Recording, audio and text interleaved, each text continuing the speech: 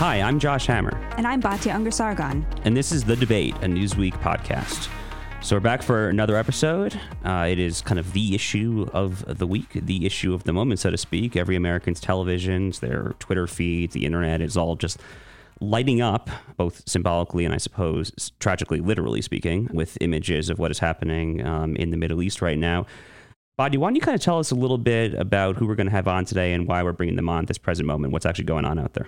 So I have to say, it's been a really hard week. And I think part of that is both because of, watching the tragedy and the devastation unfold in Israel and in Gaza and just the human loss and the human toll, seeing the streets of Israel itself break out in ethnic violence that we haven't seen in generations.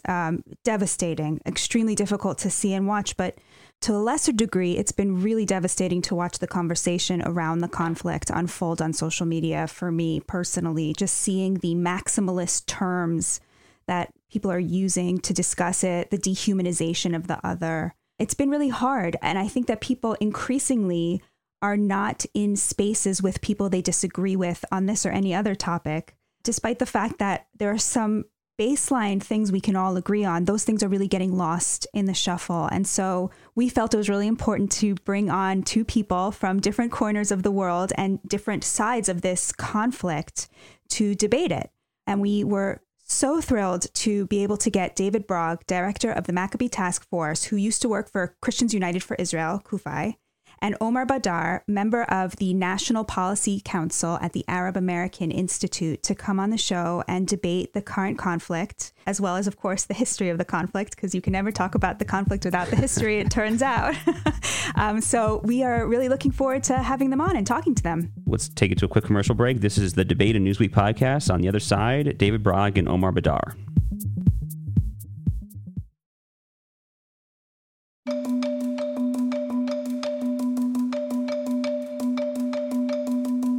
Welcome back to The Debate, a podcast by Newsweek. We could not be more thrilled to have two people who I admire so much. We have David Brog, the director of the Maccabee Task Force and formerly of Christians United for Israel. And we have Omar Badar, a member of the National Policy Council at the Arab American Institute. This is such a difficult topic to debate. Emotions run really high.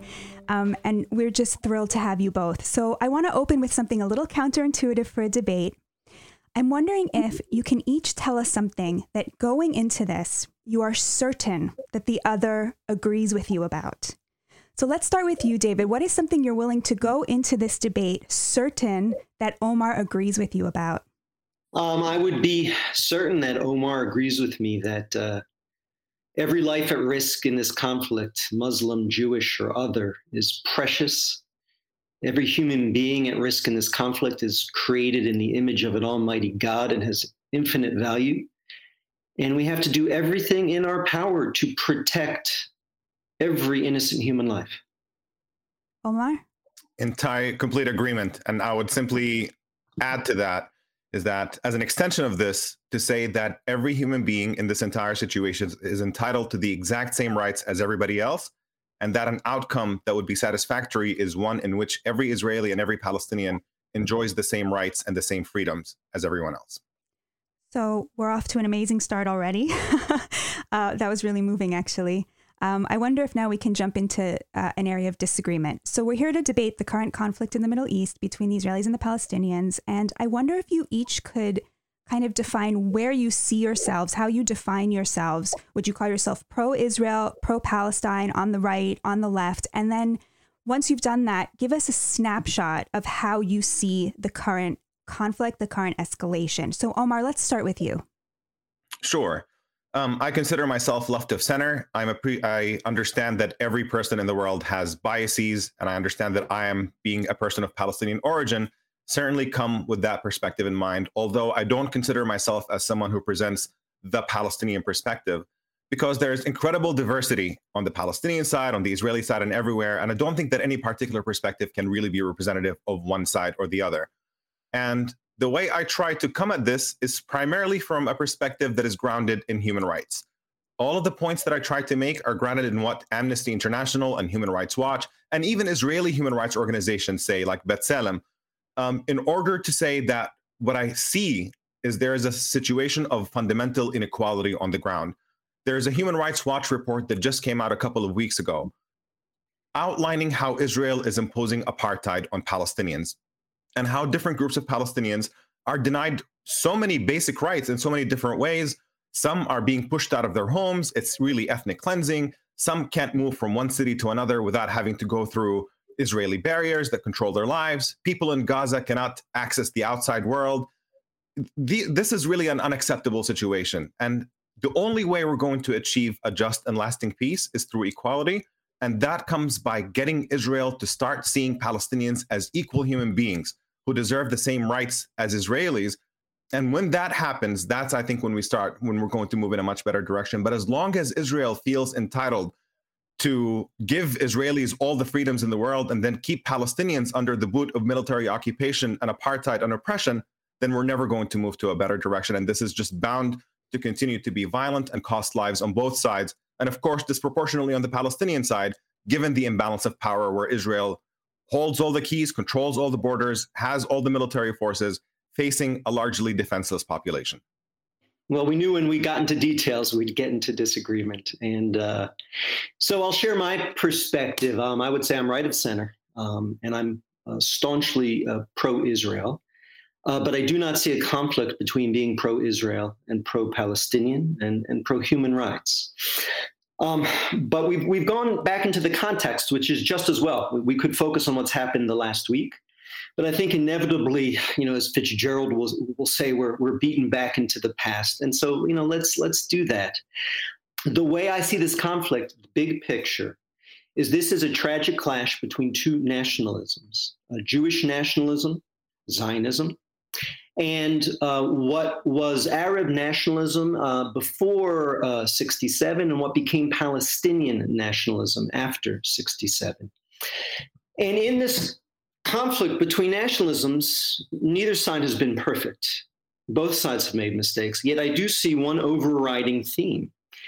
And the overriding theme has been, since the beginning of the Jewish national movement, there has been a recognition that during the time when Jews were in exile, Jews have always lived in the land, but there's a period when the Jewish population in the land of Israel had fallen, and the majority were Muslims who had moved in, Arabs who had moved in.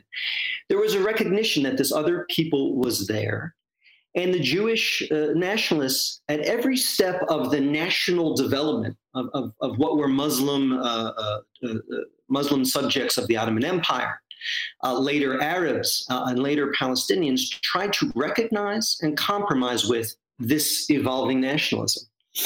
And so there was a recognition of the need to compromise. And that's why on 5 separate occasions, and Omar will disagree with me on some of this, we should get into those details, but on 5 separate occasions, at a minimum, I could point to times when the Zionists, later the Israelis, offered to share the land, split the land with the Arabs who became the Palestinians.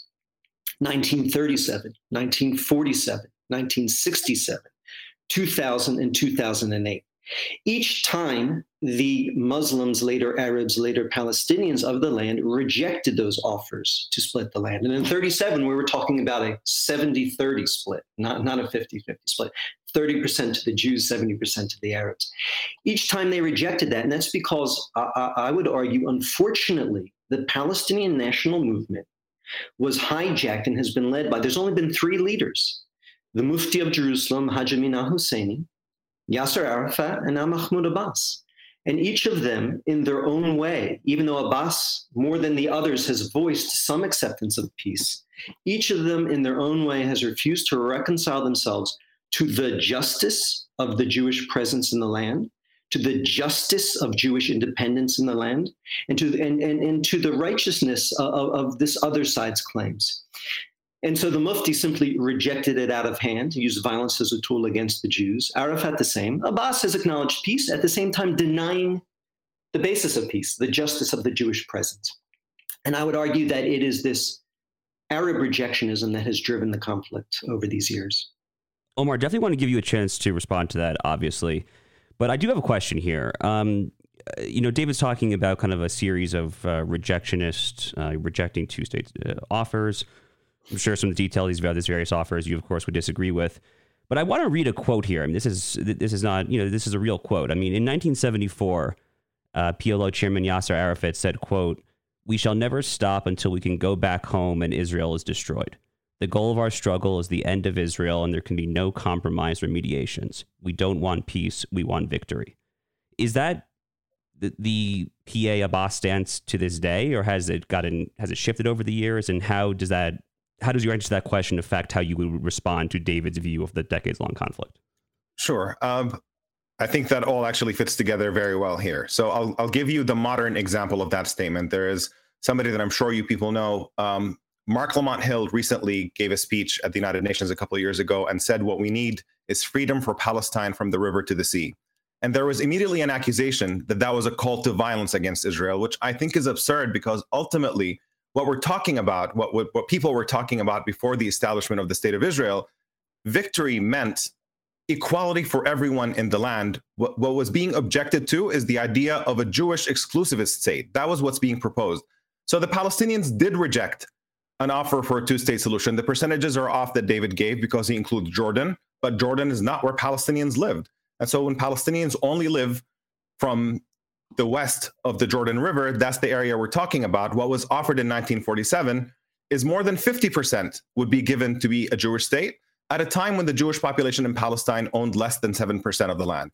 So to make a much larger area a Jewish state inherently entailed dispossessing Palestinians of the right to live on their own land. And that's the fundamental problem. Now, conversations about two states, I think, become really relevant in 1988, when the Palestinians officially made the historic compromise of accepting Israel's existence on 78% of historic Palestine, nearly 80%. That's Israel as recognized by the United Nations. And in return, that started the peace process with the idea that Israel was going to withdraw from the West Bank, Gaza, and East Jerusalem, which are the occupied territories that Israel is obligated to withdraw from according to international law, as a mountain of UN resolutions has made clear. And what Israel did in response instead is to spend the entire so-called peace process expanding more and more settlements throughout those Palestinian territories that make up a mere 22% of historic Palestine.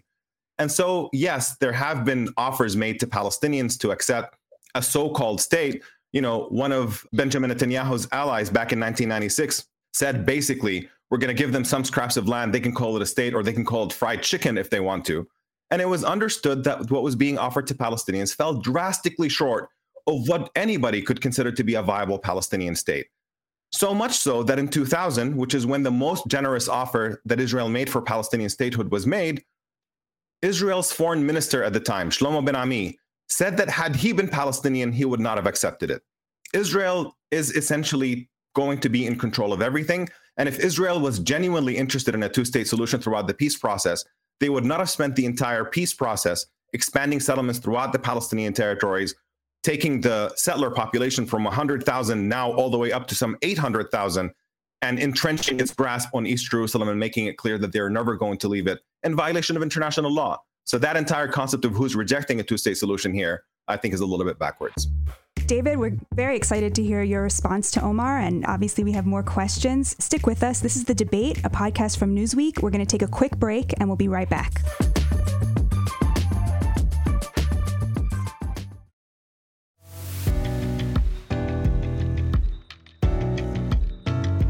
Welcome back to The Debate, a Newsweek podcast.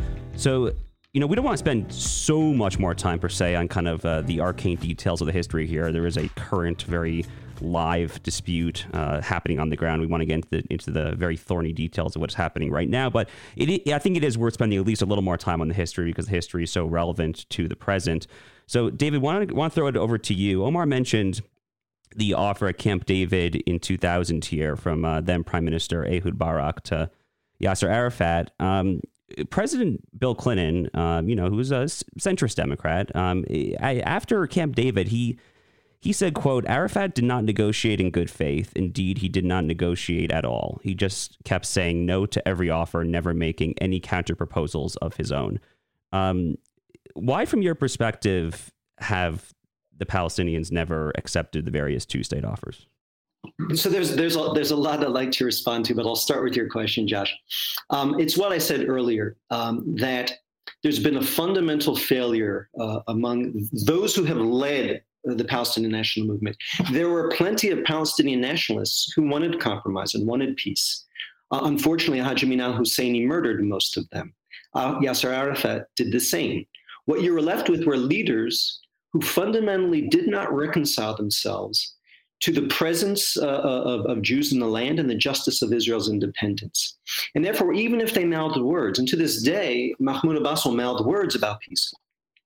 But if you mouth the words about peace while treating the Israelis not as an indigenous people with rights in the land that we must make painful compromises with, but rather as foreign invaders with no rights, then you educate your people to reject peace. If the narrative were true, if the Israelis were foreign invaders with no rights, then I would fight them with everything I had too. I wouldn't compromise with people with no rights in the land and no justice in the land. You have to educate people for peace. You have to lead your people towards a tough peace.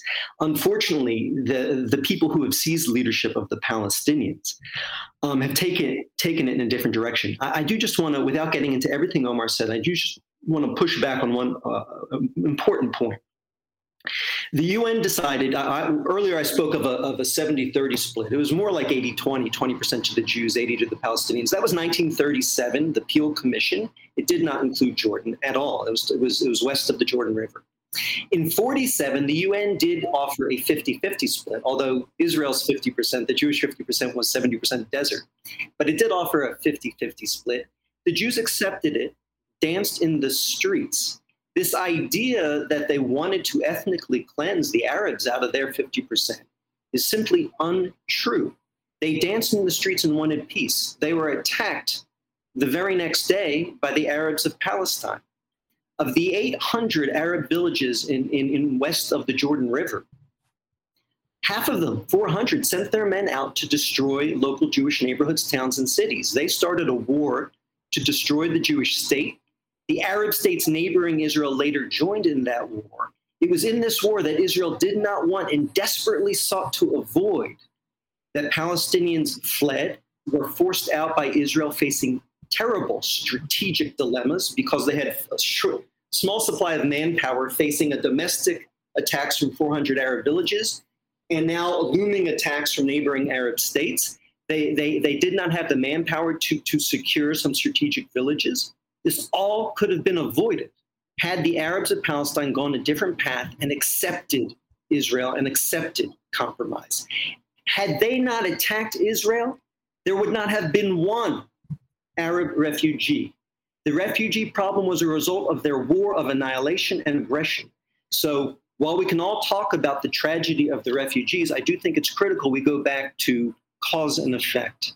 But these are all symptoms of the same problem, which is the refusal of the leaders of the Palestinians to accept compromise and the legitimacy of the other side. The good news is, and I'd like to get here eventually, we're seeing a new generation of Arab leaders, both in the Gulf and on the West Bank, who don't want to annihilate Israel or the Jews, but actually want to join hands, develop the area, and achieve peace for all involved. And that's what gives me hope for the future. All right, David, I got to push back on a few of the things you said. I know Omar will for sure want to, but you keep bringing us back to this question of Palestinians rejecting the Jewish claim, the justice of the Jewish claim, some sort of, I guess, imaginary justification for Jewish rights. But the Israelis are actually depriving Palestinians of actual civil rights right now. So it seems to me a little bit interesting, and I would like to hear you respond to this, to talk about the conflict as if it stems from what's going on in the Palestinians' brains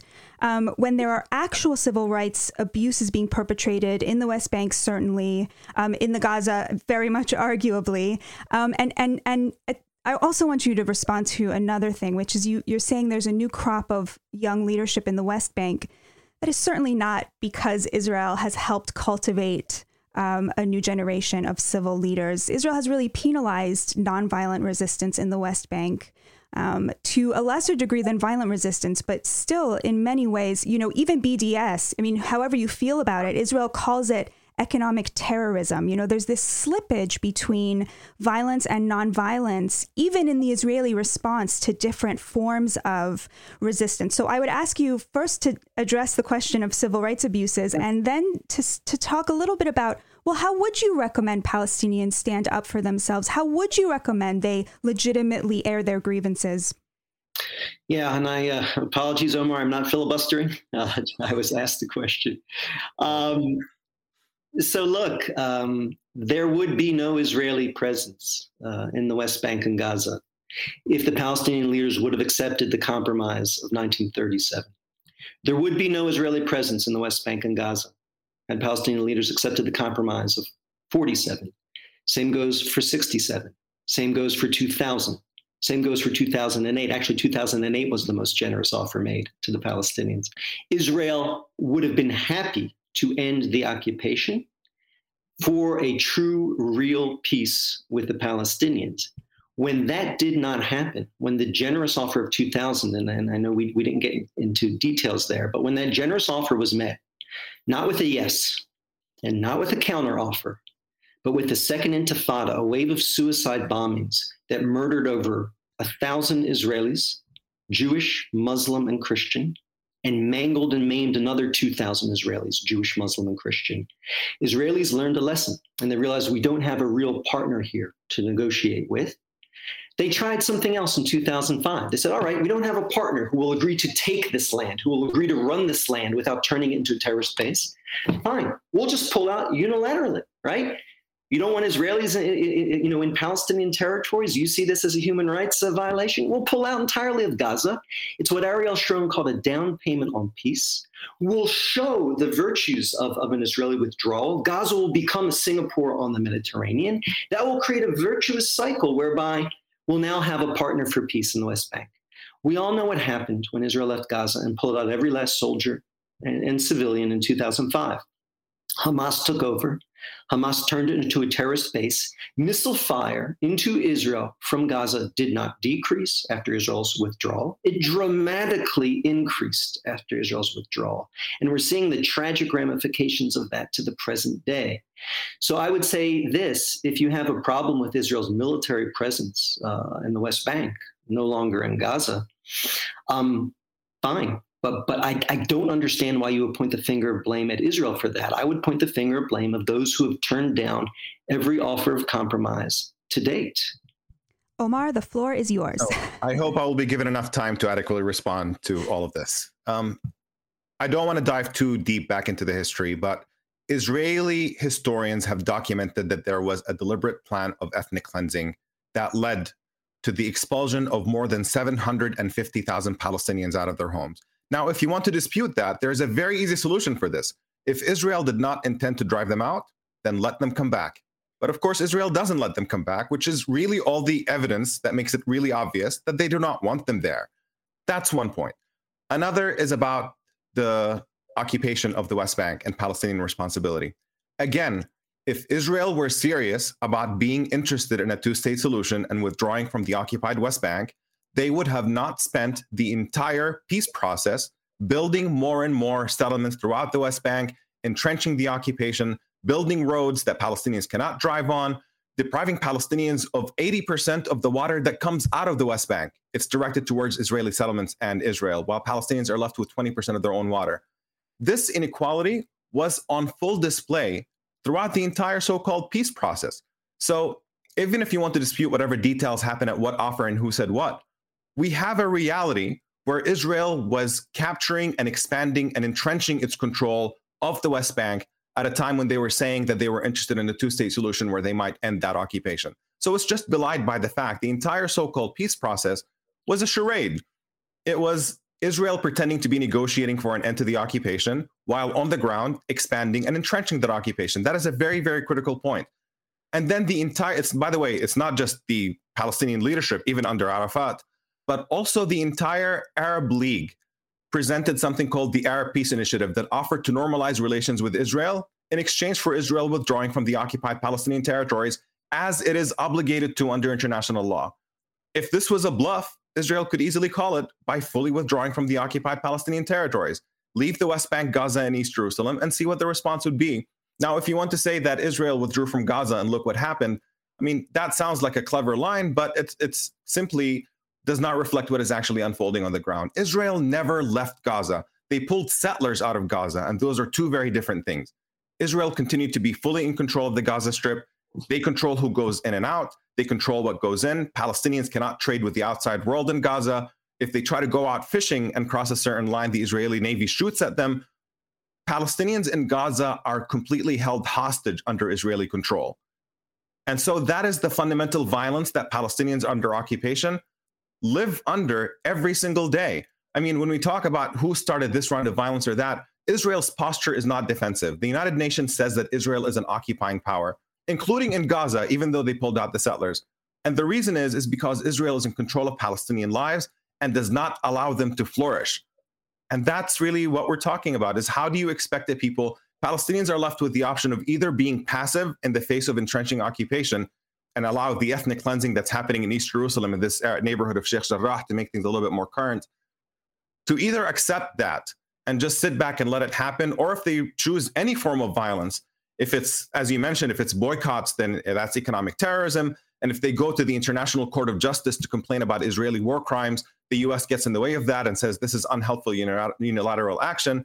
And then if somebody responds with violence, Israel uses that as an excuse to carry out massacres, as we're witnessing in successive bombings of the Gaza Strip, where human rights organizations, not my word, it's not my word against David's, the words of Human Rights Watch and Amnesty International and B'Tselem and UN investigators say that Israel engages in reckless and deliberate killing of civilians. They have reckless and indiscriminate bombing of civilian areas, and the result is civilians die in huge numbers. And then you also have Israeli soldiers who admit to these crimes.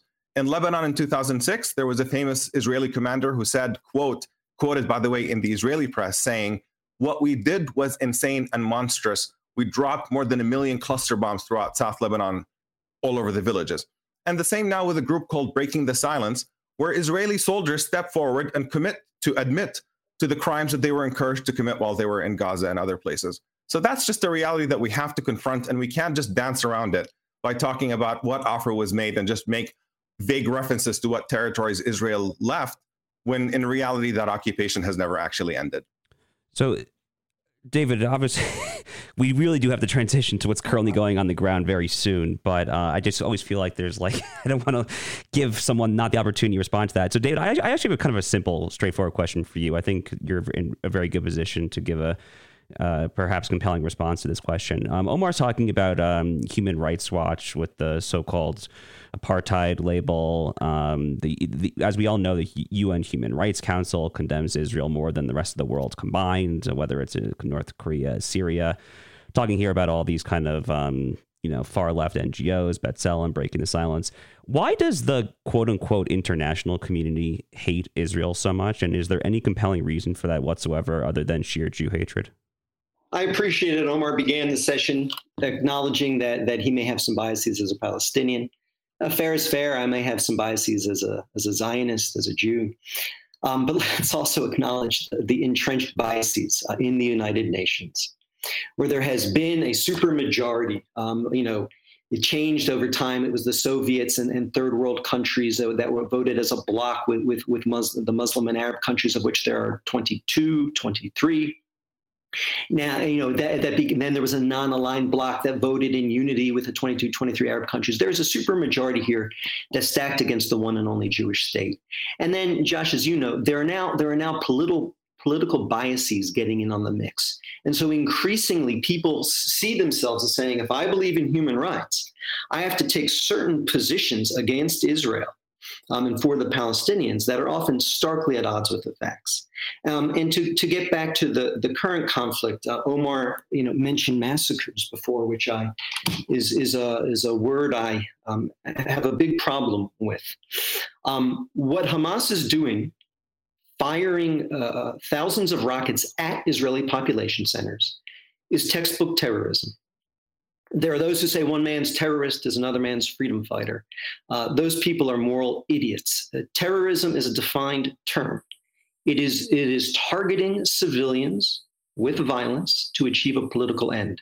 That is what Hamas does. when it fires its rockets at Israel population centers. I do hope Omar would condemn that terrorism. Unfortunately, they also do, there's a second human rights violation here. They fire from civilian areas. They turn Gaza's population into human shields. And they know that it will either deter Israel from responding, and it often does. Israel has often repeatedly aborted missions when they see civilians entering a targeted building, or they see a targeted car going into civilian areas. Hamas militants know that if they feel they're being followed by a drone, drive into a civilian area, it will often save your life. Israel will divert the missile. But sometimes when Israel goes after these terrorists, and it tries its best to give warnings, to leaflet, to notify. We saw people leaving buildings, this conflict, that Israel has given them fair warning. Israel makes mistakes, number one, but you cannot equate targeting civilians intentionally and using Gaza civilians as human shields with the fact that Israel, with the best of intentions and the greatest of warnings, may sometimes make mistakes. And I just want to add this. When the smoke settles here, we're likely to find in this conflict what we found in almost every past conflict, which is the Gaza authorities issue numbers of dead, including children. What we often find at the end of the day is it wasn't Israel that killed the majority of those innocent civilians. It was Hamas, because it's estimated that about a third of Hamas rockets fall short of their intended Israeli civilian victims and instead land on and harm Palestinian civilian victims.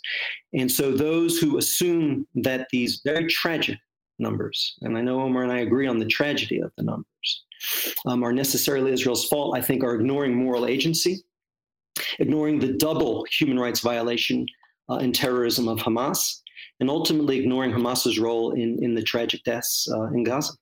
Why don't we kick it to a quick break here? When we come back, we're going to finally, after all this time, I think it's appropriate now to dive into what is really happening right now in May 2021 on the ground. We'll kick it off with getting both of your kind of perspectives, your kind of view as to kind of what is happening at this present time, and then we'll kind of get into a back and forth on that. So once again, you're listening to The Debate, a Newsweek podcast. We'll be right back.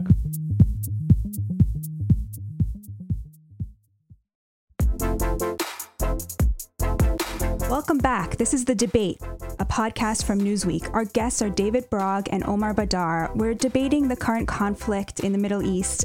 We haven't gotten to the current part yet, though, so we're going to turn our attention to that now. Omar, why don't you bring us back in? David just said a bunch of things about Hamas, about Gaza, about how warfare ends up happening there. So why don't you respond to that and tell us as well how you see the current conflict that's unfolding?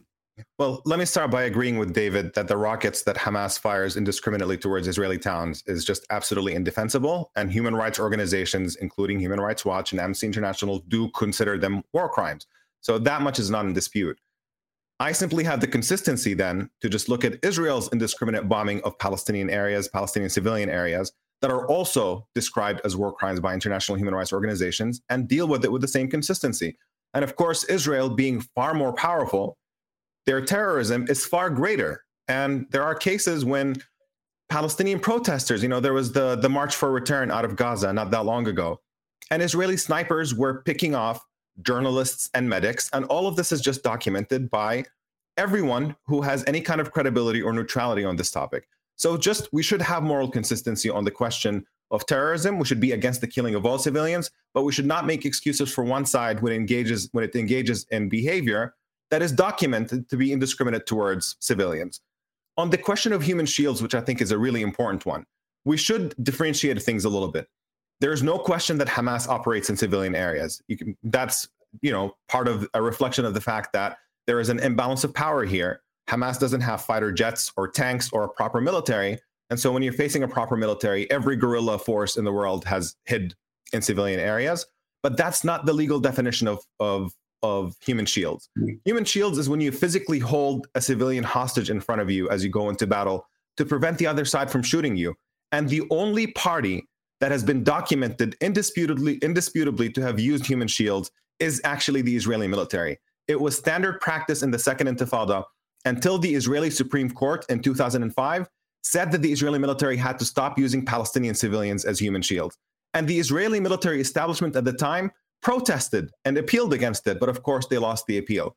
And even though now it's no longer policy officially by Israel to use Palestinians as human shields, in successive Israeli assaults on Gaza, Israeli soldiers have been caught using Palestinian children as human shields. And in one case, the 2 Israeli soldiers who used an 11-year-old Palestinian boy as a human shield got what Human Rights Watch described as a slap on the wrist in terms of punishment. Their ranking was reduced or some sort of thing. So yes, using human shields is absolutely abominable. And when you have one military force that has a really thorough record of having used it, I think we should also address that as well when we talk about it. It's a really tragic situation right now where Gazans have nowhere to go, right? Even in cases where Israel drops leaflets and tells people that we're going to bomb this area or that area, Gaza is very densely populated and it's under siege where Palestinians cannot even leave. So you can't just absolve yourself of responsibility for the death that you're creating because you've taken some minimal measures that human rights organizations have considered all inadequate. You have to deal with the fundamental reality that there is not freedom for Palestinians who live in Gaza. And we're going to be stuck where it is inevitable that people who live without freedom will inevitably act out. And when they act out, there's going to be death on both sides. And people, it's the same as with South Africa, right? There was terrorism against white people during the apartheid era. But any person who was interested in solving the problem understood that you had to end apartheid. It wasn't just about condemning the terrorism of one party. And this is no different here. You have to deal with the fact that Palestinians have no freedom. And when they do have freedom, then we can start moving towards reconciliation. So, David, I want to give you a chance to respond to that. Specifically, I would love to hear you speak to this argument you hear a lot on the left, that there is a fundamental difference between the amount of power that Israel has at its disposal and the amount of power that the Palestinians have at their disposal, and that influences the moral valence of the conflict. So the way I've seen it most recently phrased, if your opponent can't truly harm you, how much force is it morally legitimate to use against them? That's kind of the argument that Trevor Noah made on The Daily Show. And so I would love to hear you speak to that question, because I think it actually gets at a lot of what Omar was speaking about, and more generally how you view the current moment. I think how powerful you are is irrelevant. All that matters is how morally you use that power.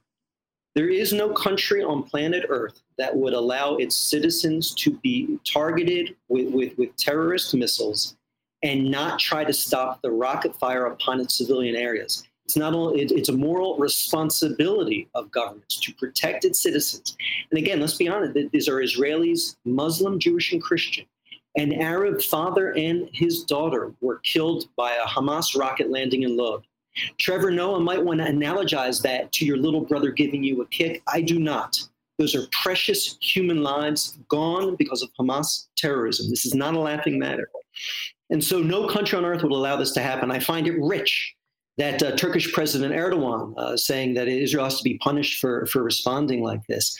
When one Syrian shell landed in Turkey in 2012, they overshot Syrian rebels in northern Syria. He responded with a barrage that killed 20 Syrian soldiers and proudly declared, "We will not sit idly by and let Syrian shells land in our territory." Of course he wouldn't. No one would. So Israel has an obligation to defend its citizens. And the only question is, does it use its power morally?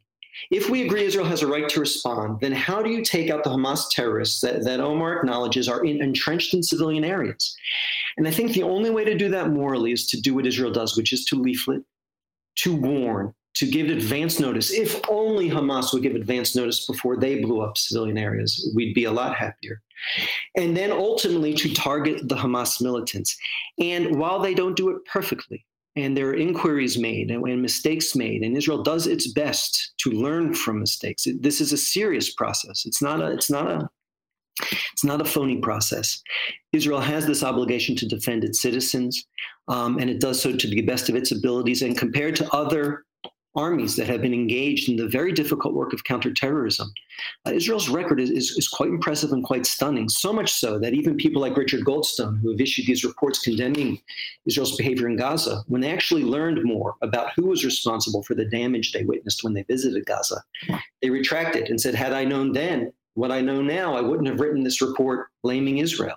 So in our remaining time left, let's segue a little away from kind of military tactics and moral valence and things like that. Let's talk about what is literally happening. I still feel like we haven't actually gone into that.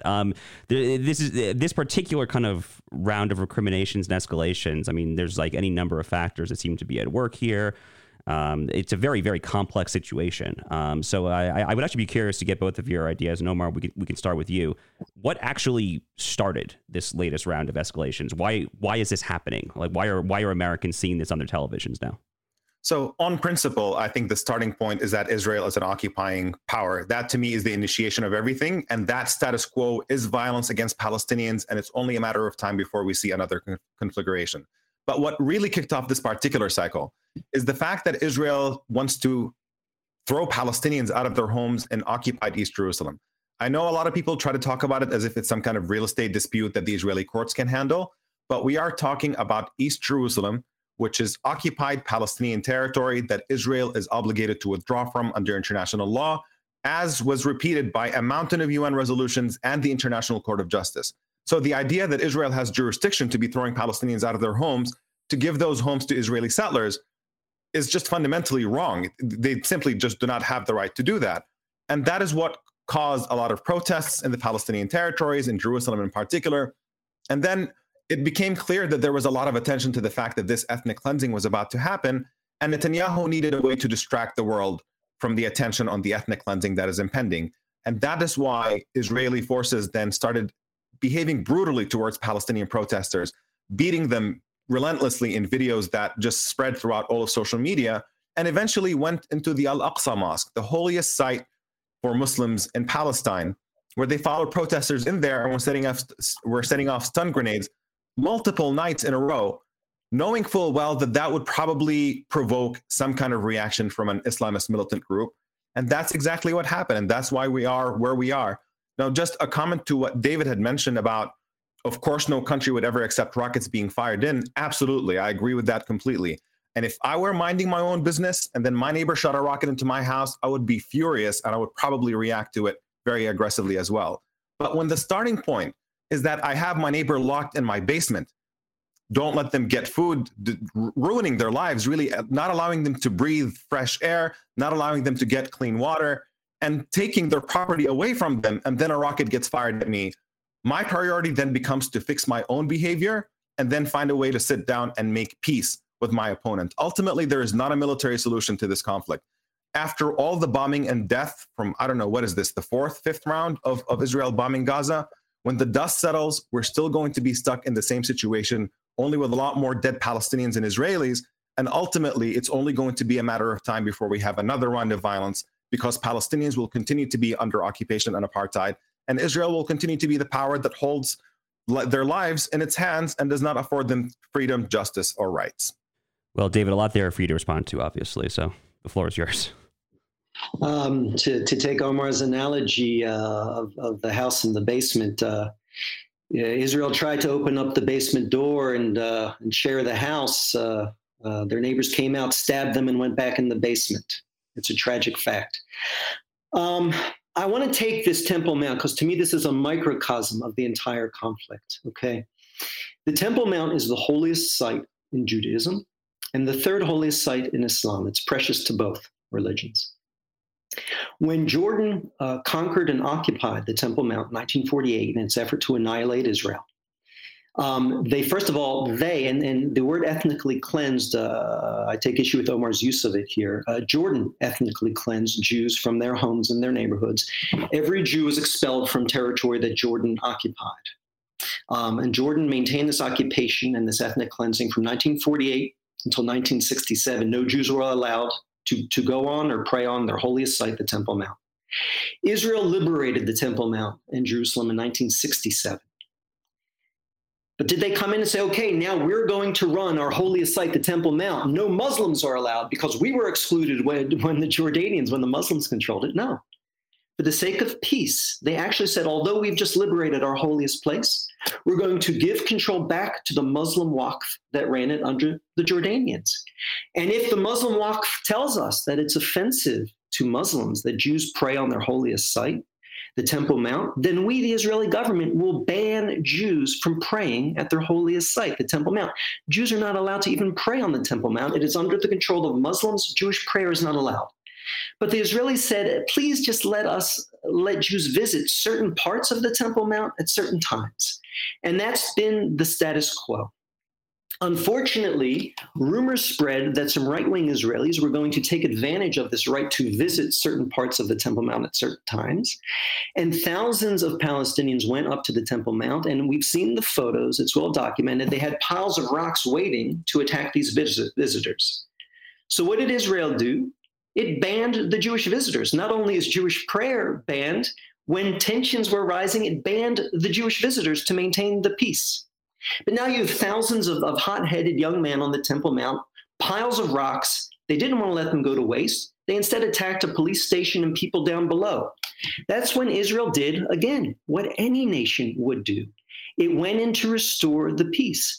But when you understand the context and how very far Israel has gone to maintain the peace on the Temple Mount, how very much it's curtailed the Jewish right to prayer, and in this case, the Jewish right to visit to maintain the peace, it's hard for me to look at these snapshots of Israeli police up there and blame Israel. Again, if you take a step back and look at what prompted Israel's response in Gaza, or you take a step back and look at what prompted Israel's presence in the Temple Mount, it's very hard to blame Israel. But of course, cynical politicians in the Palestinian Authority and Hamas have used this in an effort to compete to show who can be harder on Israel and who can be more violent towards Israel. And the cynical politicians do what they do. What gives me hope for the future, and I hope we can get back to this, is what non-politicians are doing, what entrepreneurs are doing, what hoteliers are doing, what restaurateurs are doing, to develop what could be a very beautiful area, Judea, Samaria, the West Bank, and Israel. So we got to wrap it up. I have to say, this has been such a wonderful conversation. I've enjoyed it so much, the fact of it as much as the content of it. I think it's safe to say neither of you changed the other's mind. But I wonder if you could each come up with something you're hoping the other will take away from this conversation. Something small, something short, that short of having actually changed each other's minds, something that you hope the other will be thinking about in the coming weeks as these conversations keep going and as we each try to expand our horizons and talk to more people about what's happening. Let's start with you, David. The greatest enemy of hate and prejudice is actually meeting the other. I disagree with Omar deeply, but I like Omar. It's been a pleasure to meet you. I'd like to have a beer with you if you drink beer. I don't know your religious practice. And this just highlights the tragedy when we other the other, when we don't know the other, and when we allow these narratives to dominate what ultimately is humanity. And so it just, what I take away of this is a reminder that the stakes are high, that the people involved are all precious human beings created in the image of God. This is a tragedy. And while I don't think either of us will abandon what we see as the justice here, I just do hope that talking to one another, being with one another, can produce a virtuous cycle, very different from the one we're seeing right now. We've seen the beginnings of this virtuous cycle with the United Arab Emirates, with Bahrain, with Sudan, with Morocco, and with many Palestinians who are joining with Israelis in venture capital and the high tech and startups. And the more that we can do, the better. And the less fighting we can do, the better. Certainly would be happy to have a beer with you, David. Although I think it's a point of emphasis that as much as people meeting each other across lines of divide and talking is incredibly important, I think, dehumanization of the other in times of conflict is certainly common. I do think that this is ultimately a political injustice that is not just a cultural misunderstanding or a lack of sort of people knowing each other. And I know that there is this really good quote by Stephen Hawking, I believe, that says the greatest enemy of knowledge is not ignorance, it is the illusion of knowledge. And I think that people who come at an issue when they're new to it, it's much easier to have a conversation and explore what's actually happening. But when people have such strong feelings that sometimes could be erroneous, it's much more difficult for them to really consider a new perspective. And I think in this case, my hope would be that you really just take some time to simply consider the possibility that even though you've been involved in this issue for a very long time, and that even though you have very strong feelings about it, understandably, to simply explore the possibility of what if I'm wrong, and to look at some of the reporting that comes out of human rights organizations with the open possibility that all of these organizations are not united in some kind of conspiracy against Israel, but that maybe what they say has some merit, and to just simply be open to it when you read it. Right back at you, my friend. Thanks. David Brog, Omar Badar, thank you so much for joining us. Thank you guys both very much. Thank you. Thank you very much. And with that, we've now heard from David Bragg and Omar Badar on the current situation with Israel and the Palestinians. And we hope you've had a great time listening to this. I mean, we had a really, really, really fun time hosting it, and I know it was edifying for the listeners. So again, this is The Debate, a Newsweek podcast. Hope you had a great time. Please subscribe if you haven't done so already. Email us at thedebate@newsweek.com, and we will see you next time.